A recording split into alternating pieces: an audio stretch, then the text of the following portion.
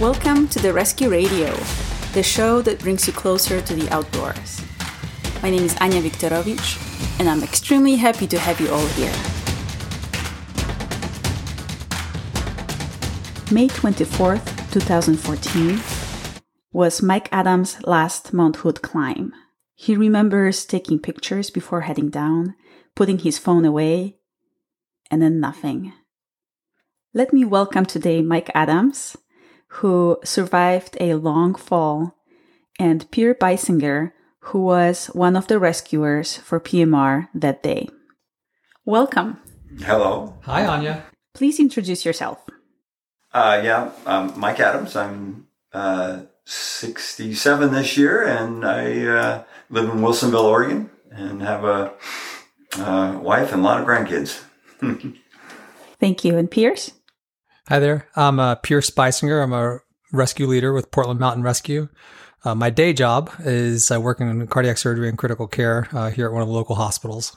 Thank you. So before we jump into the accident, Pierce, if you could tell us what is fumarole and why is it so dangerous? Yeah, so it's fumarole, not funeral, as some people might think. But in some cases, it might feel the same way. And Mike will tell you a story about that. But the short answer is that a fumarole is essentially a gas vent on a volcano mountain. And we have them throughout the Northwest. They're on St. Helens and Mount Hood.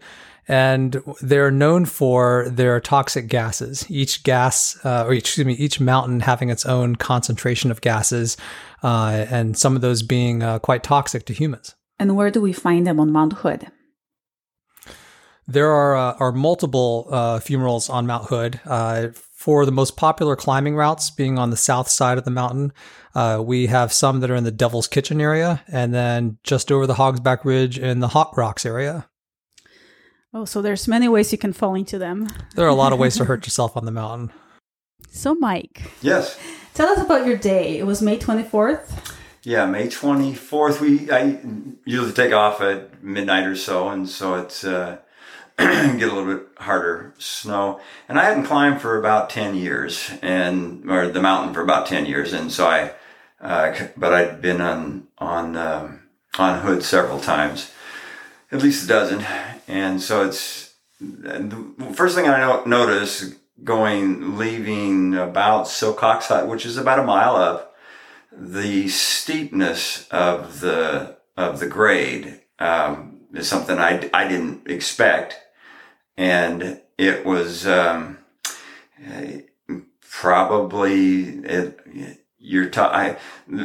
I remember the first few times I went up the mountain, it was a nice walk to the top. This time it was steep and very treacherous, and if you didn't cramp on up almost immediately, and I was with two friends that I was teammates of mine, and then the two other gentlemen that were friends of one of them from another company, but they wanted to have somebody that had been there lead them to the top, so I was chosen, and I agreed to do it, and it was a good time. We were having one gentleman turned back about that time because he was too tired, and so I walked him down 300 or 400 yards to make sure he was on stable ground, and then he made it back to the car. I gave him the keys, and then the rest of us went to the top, and that's what I noticed more than anything. And the Hogsback had been broken up. The one that I recall is what they call a chute, right towards the top. That had slid, and there was a big crevasse there, and so you had to go across the face to the other old chute, which is about 10,000 feet or so. And so there wasn't a real big crowd up there that day, but there were quite a few people, so you had to wait in line and finally made it to the top, and it was sunny, great day. Mm-hmm. Sat down, had some lunch. And the conditions, was it icy or? It was a little bit crunchy. Yeah. Yeah, it wasn't. It was starting to get a little bit because we'd taken so long because of the group that was there to get to the top. The snow was starting to soften up a little bit. Mm-hmm. What time did you get to the top? Do you remember?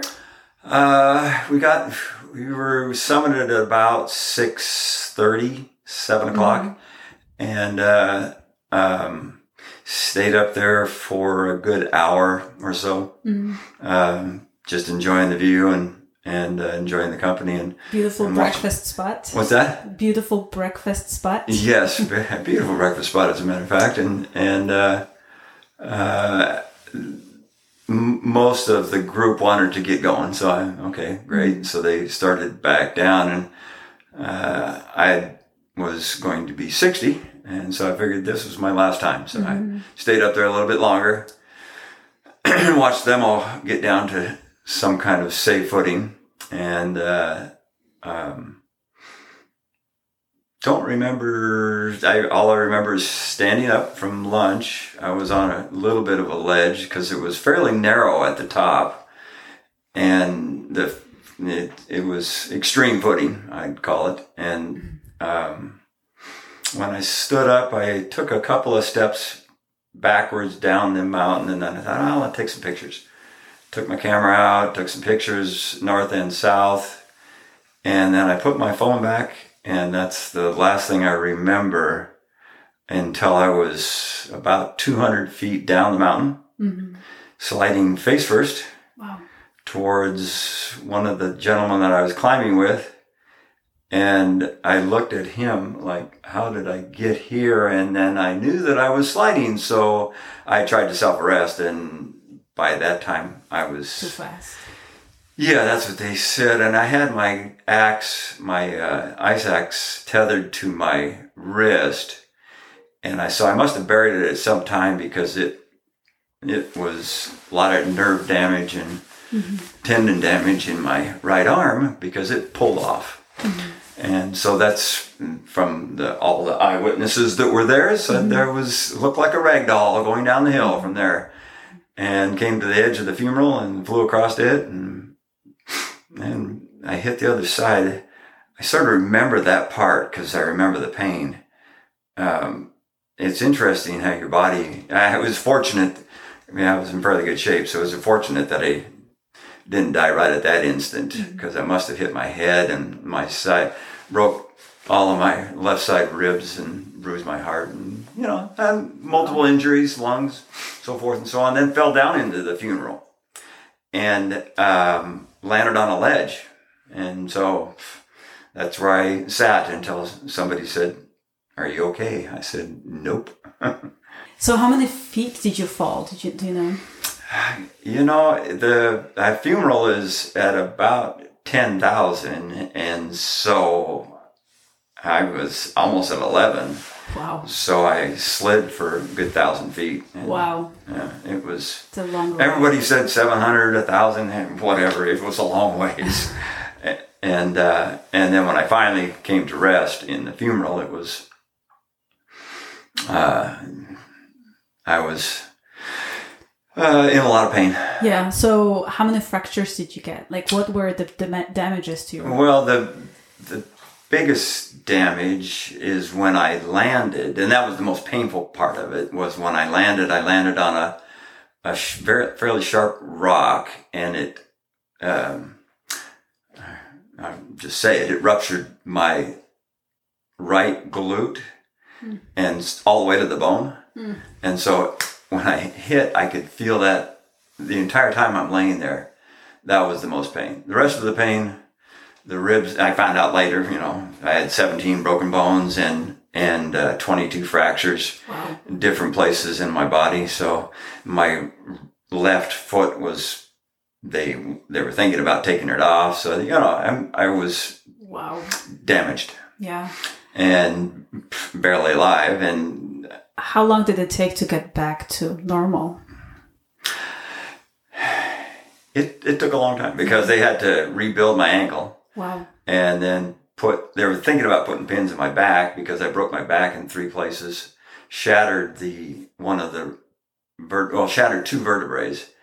And so it took a while to get back to some kind of conditioning. I've always pushed myself to be in good condition, so it's okay. Well, I can do. And there are certain things that you couldn't do. Yeah. And since I had a cast on my left foot for 6 months, on and off. Wow. So well, to our listeners, I'm looking at Mike, and you look great. So I want to go to Pierce now. We'll get back to you, Mike. But okay. how did you find out about the accident and how it progressed from there? Yeah, PMR, as you may know, we have these things called ready teams where we look at our statistics from year to year and when are people on the mountain, when are the accidents happening, and we try to position ourselves up high, doing a little public education, climbing techniques and things like that on certain days of the year and certain weekends in particular. And so I was on a ready team with 3 other members of our team that day. We were there around 9:30 when the call came in, maybe a little bit later. And, these witnesses had said that Mike had fallen and like he described, ragdoll going down the mountain. And I like to describe it as like a golf ball at like a putt-putt range, just zooming across the putt-putt course until right down into the hole. Right. And so, we jumped into action and ran over to the area and grabbed gear and started assembling things. How deep was the fumarole? That's a great question. We talked a little bit about fumaroles earlier. I guess I should give some more background on those. On Mount Hood, there are 4 gases that are predominant in our fumaroles. So that's carbon dioxide, hydrogen sulfide, sulfur dioxide, and some of those are more toxic than others. And we now have like these really robust fumarole protocols in case somebody like Mike ever crosses our path again. We hope that doesn't happen, but. Not knowing, what we were dealing with at the time, it wasn't as well researched for us. And now we've become sort of the pseudo experts on this area, for at least on our little mountain. And, we have all these mitigation strategies, fail safe type things to get our own rescuers back into safety when things go south, and, air purifying respirators and things like that. Well, do you ever not go in? If the concentrations are off or we don't have the resources needed, that's a possibility that we can't go in to save somebody because we have to consider the lives of the rescuers as well. Right. We try to have those resources with us whenever we're on the mountain. Right. So gas monitors and things like that. So at the time, we didn't have that stuff. All we knew was that there was a guy down there, deep down there, in a dark, smelly, rotten egg smell hole, screaming in pain. And we could just barely see him. It was about 90 feet down that day. Oh my goodness. Thereabouts. And, the fumarole changes throughout the year. It changes every year. It's a little bit different. Each fumarole is different, from one side of the mountain or the other. And as the season goes on and snow melts out, the hole can get deeper, and, smaller holes might have increased gas concentrations. Larger holes might vent a little bit better. But in any case, it's a dangerous place to be. It's not a place you want to go and have a picnic or hang out or take your girlfriend to get proposed or something like that. And then was it straight down or was it sloped? On that particular year, it had a pretty steep slope. It was a little bit undulating. I like to describe Mike's pathway of falling kind of like a ping pong ball. He kind of bounced off the walls, I think. That's my best guess based on his injury patterns and where we found him at the bottom and that sort of thing. Wow. Mike, how long were you in the fumarole? Do you know? Time doesn't, you really pay too much attention, but I would say I was down there at least an hour, maybe more. It was fortunate there was a wind that day, sort of blowing the gas away. And I don't even remember smelling anything. That was the odd thing, but I was, maybe just unconscious enough. I don't know. Wow. Pierce, how was it in a fumarole, if you could describe it for us? Oh, absolutely. Yeah. And I would say that Mike was down there way too long. It's not a place you want to hang out. Yeah. But, after we put in our anchors and we're going down, every time, we were sort of down climbing and the team was lowering us at the same time and all this kind of stuff. And every time you put your ice axe in, you're down climbing with an ice axe is not easy to begin with sometimes. And the terrain is very undulating. Imagine sort of a semi-vertical shaft. It wasn't quite vertical. It was, definitely more like a 60 to 70 degree slope angle kind of a thing. And it was, undulating, moving from one slope angle to another as we worked our way to the bottom. And I'd say the opening at the surface was just about big enough to drive a Volkswagen into, which I think was in favor for Mike that year. Smaller holes, it's harder for the gas to escape. And in this case, you're putting your ice axe in as you're down climbing, and the rock is just so brittle. There's like steam, and it smells like just rotten eggs. Makes you want to, I mean, still to this day, the smell up there sometimes turns my stomach, and I have little flashbacks to that day, and makes me want to throw up, toss my cookies. Wow.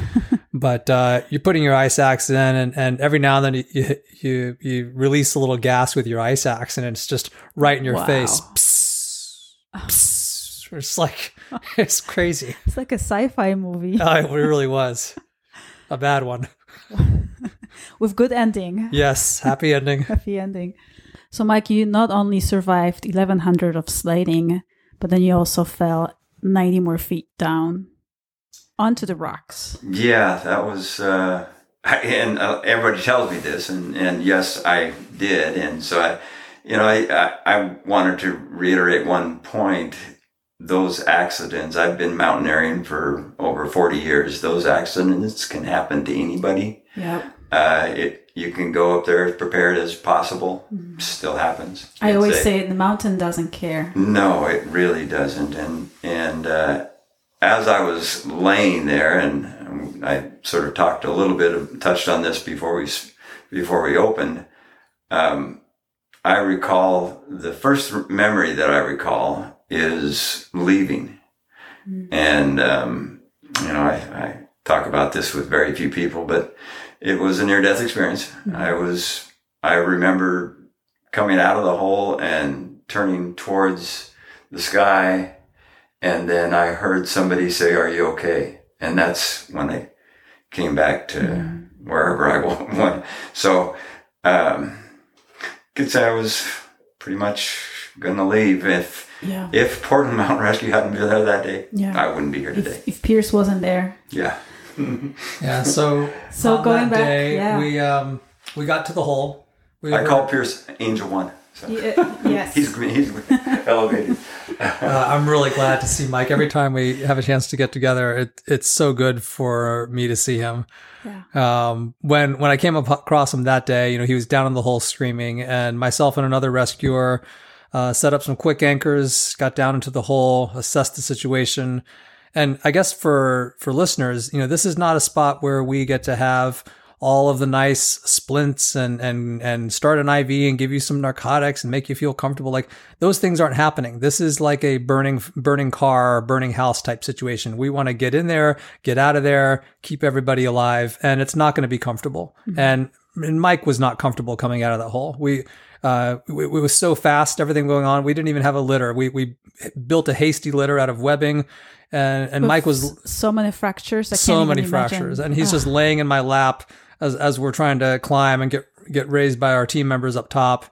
He's just screaming the whole time, and I'm glad you don't remember that, my friend. I don't remember screaming at all. It's really for the best. Yeah, by that time, there was just 4 of us at the start of the mission, but we had 11 other members down lower on the mountain who made their way up with other rescue resources, and after we got out of the hole, then we reassessed the medical condition of what was going on with Mike, and made preparations for a helicopter evacuation and packaged him up onto a litter, and began the whole transition to getting him from that area up and over the Hog's Back, down into Devil's Kitchen, and then into a helicopter.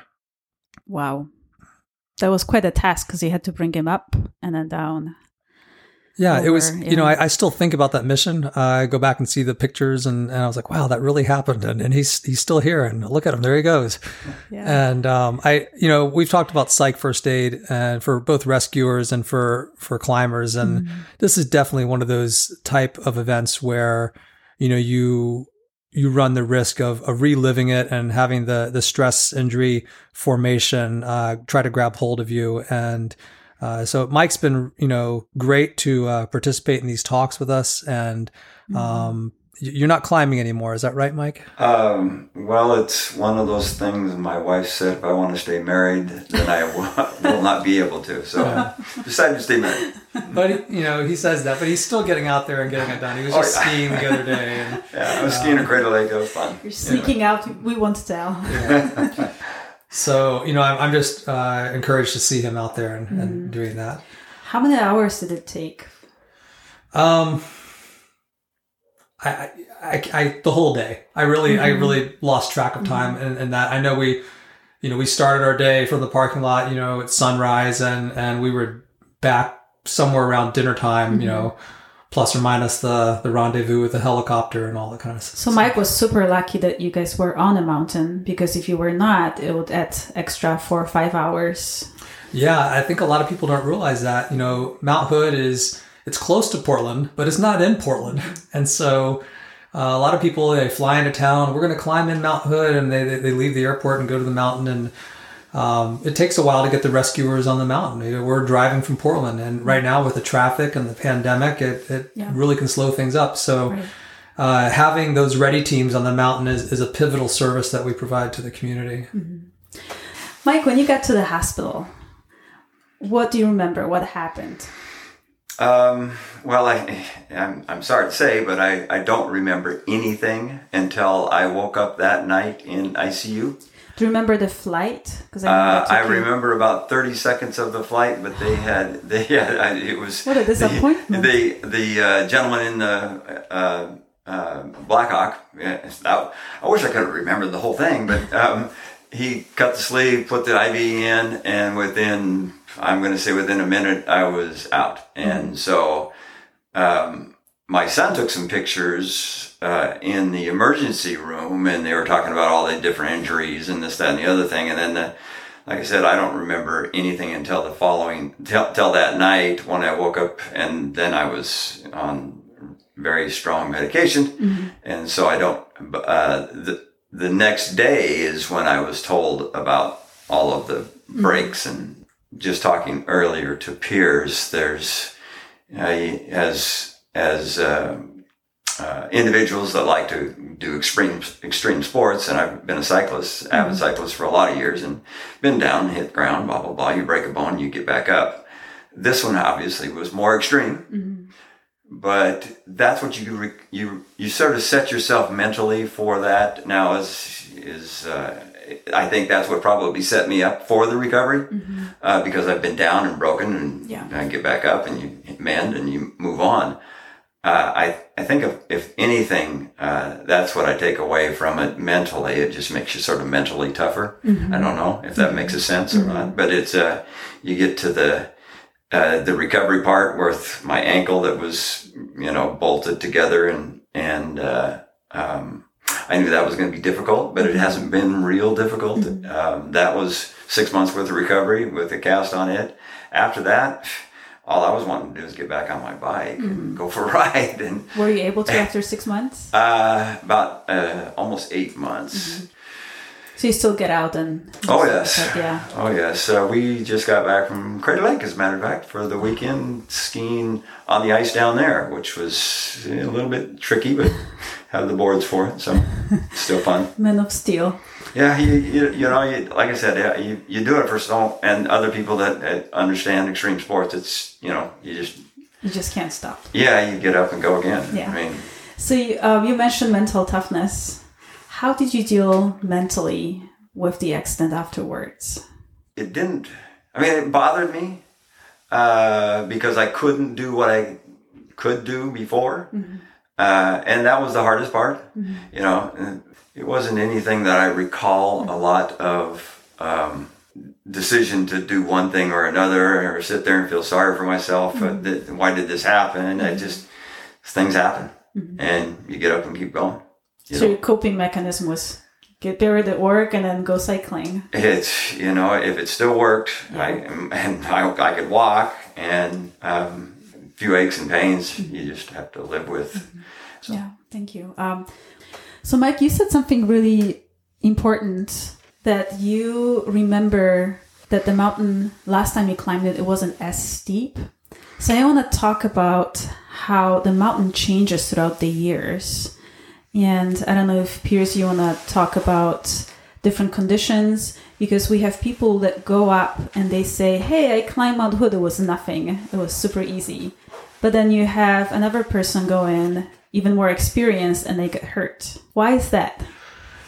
Yeah, I love to see people's posting on Facebook their summit picture, the shadow of the mountain overlying the area below, the valley below. It's fantastic. I'm always excited to see new people summiting the mountain. I get jazzed for them.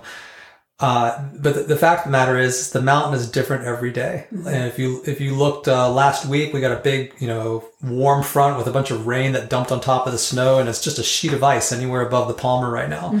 And people were falling, Yeah. The slope angle of getting up to the summit can change throughout the season.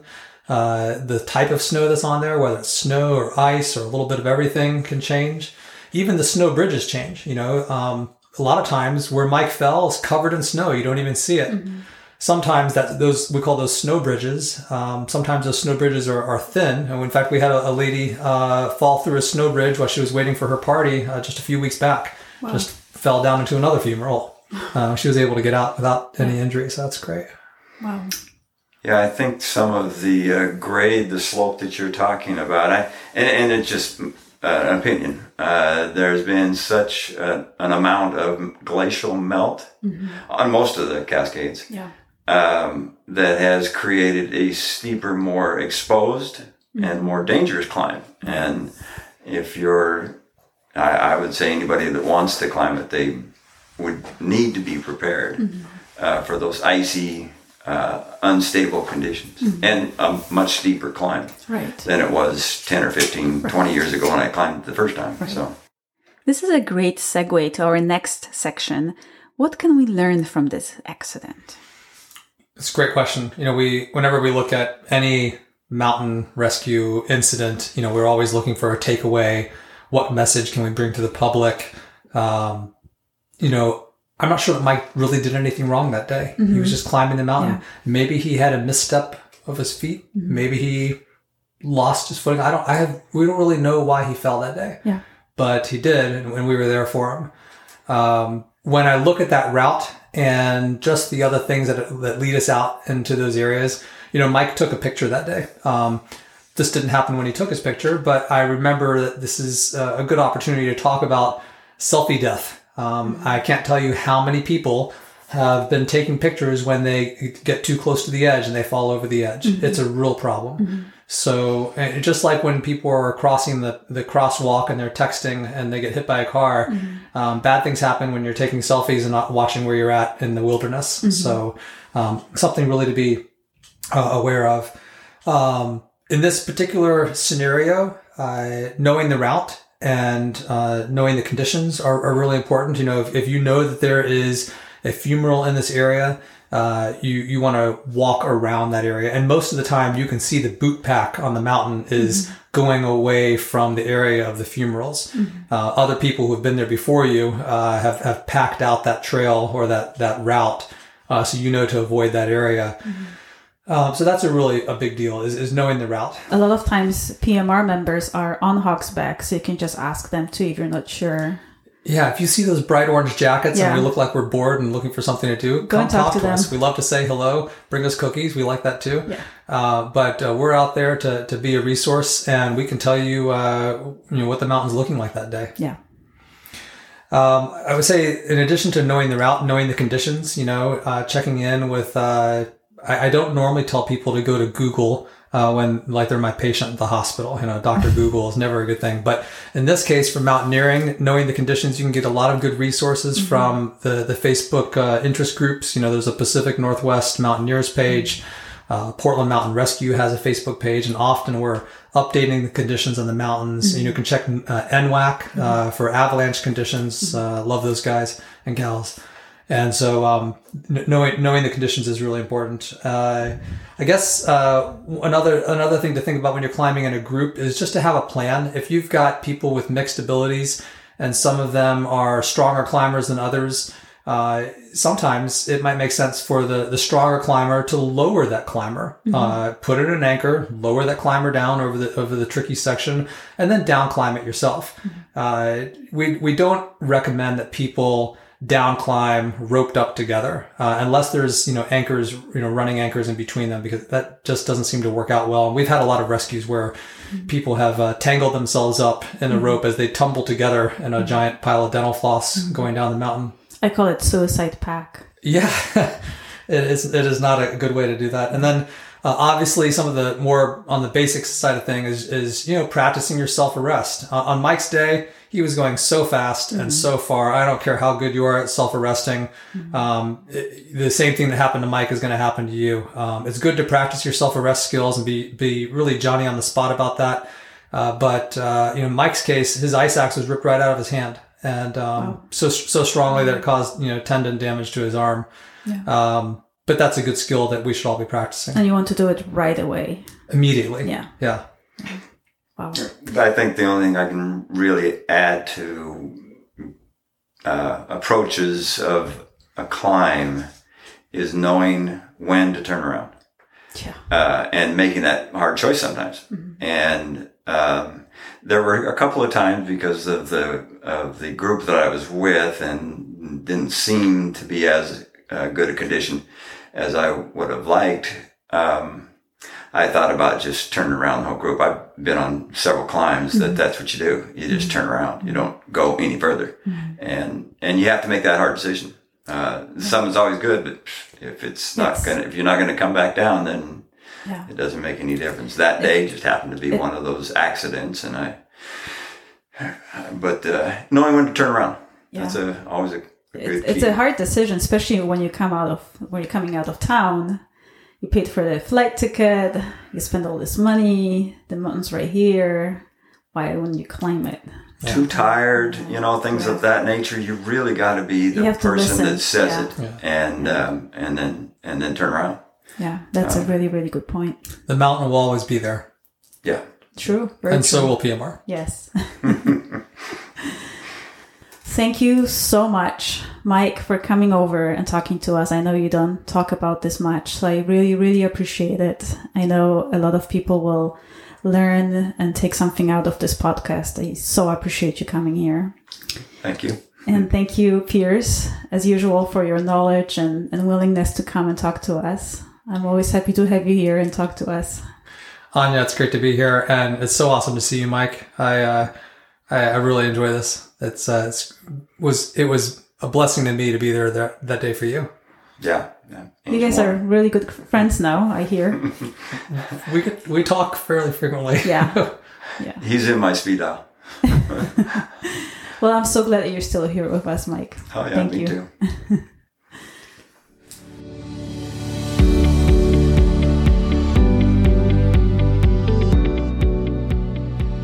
Hey, thanks for listening to The Rescue Radio. Before we go, show some love for your favorite podcast by leaving us a review on your podcast app, hitting the subscribe button, and as always, thank you so much for your support.